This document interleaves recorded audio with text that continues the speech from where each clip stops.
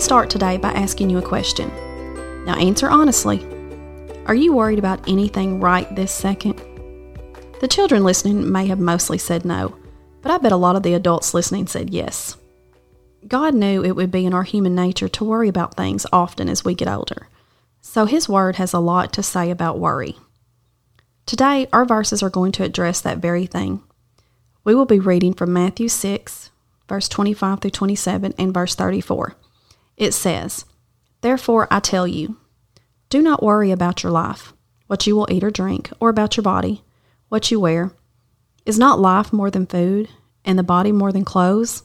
Look at the birds of the air. They do not sow or reap or store away in barns, and yet your heavenly Father feeds them.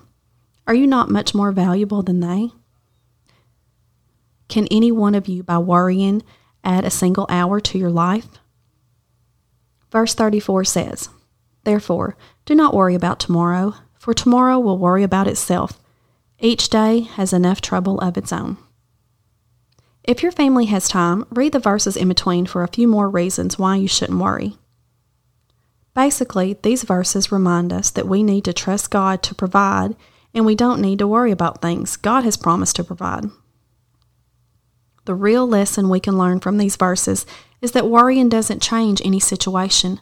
All it does is steal our joy. Kids, if you worry about a test at the end of the week, will that help you make a good grade on it?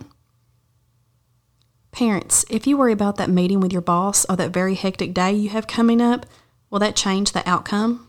The answer is no. Worry doesn't change our circumstances at all. All we can do is give our best efforts in the things we can do, like studying and working hard at every job we have, and then leave the rest in God's hands. Now we know Jesus doesn't always work things out the way we want Him to, but His plan is good and perfect, and we need to work on trusting Him fully and letting go of whatever worries we may have. Talk as a family about some things you usually worry about. Pray together that God will give each of you peace while walking through situations that usually cause worry. Have a great day.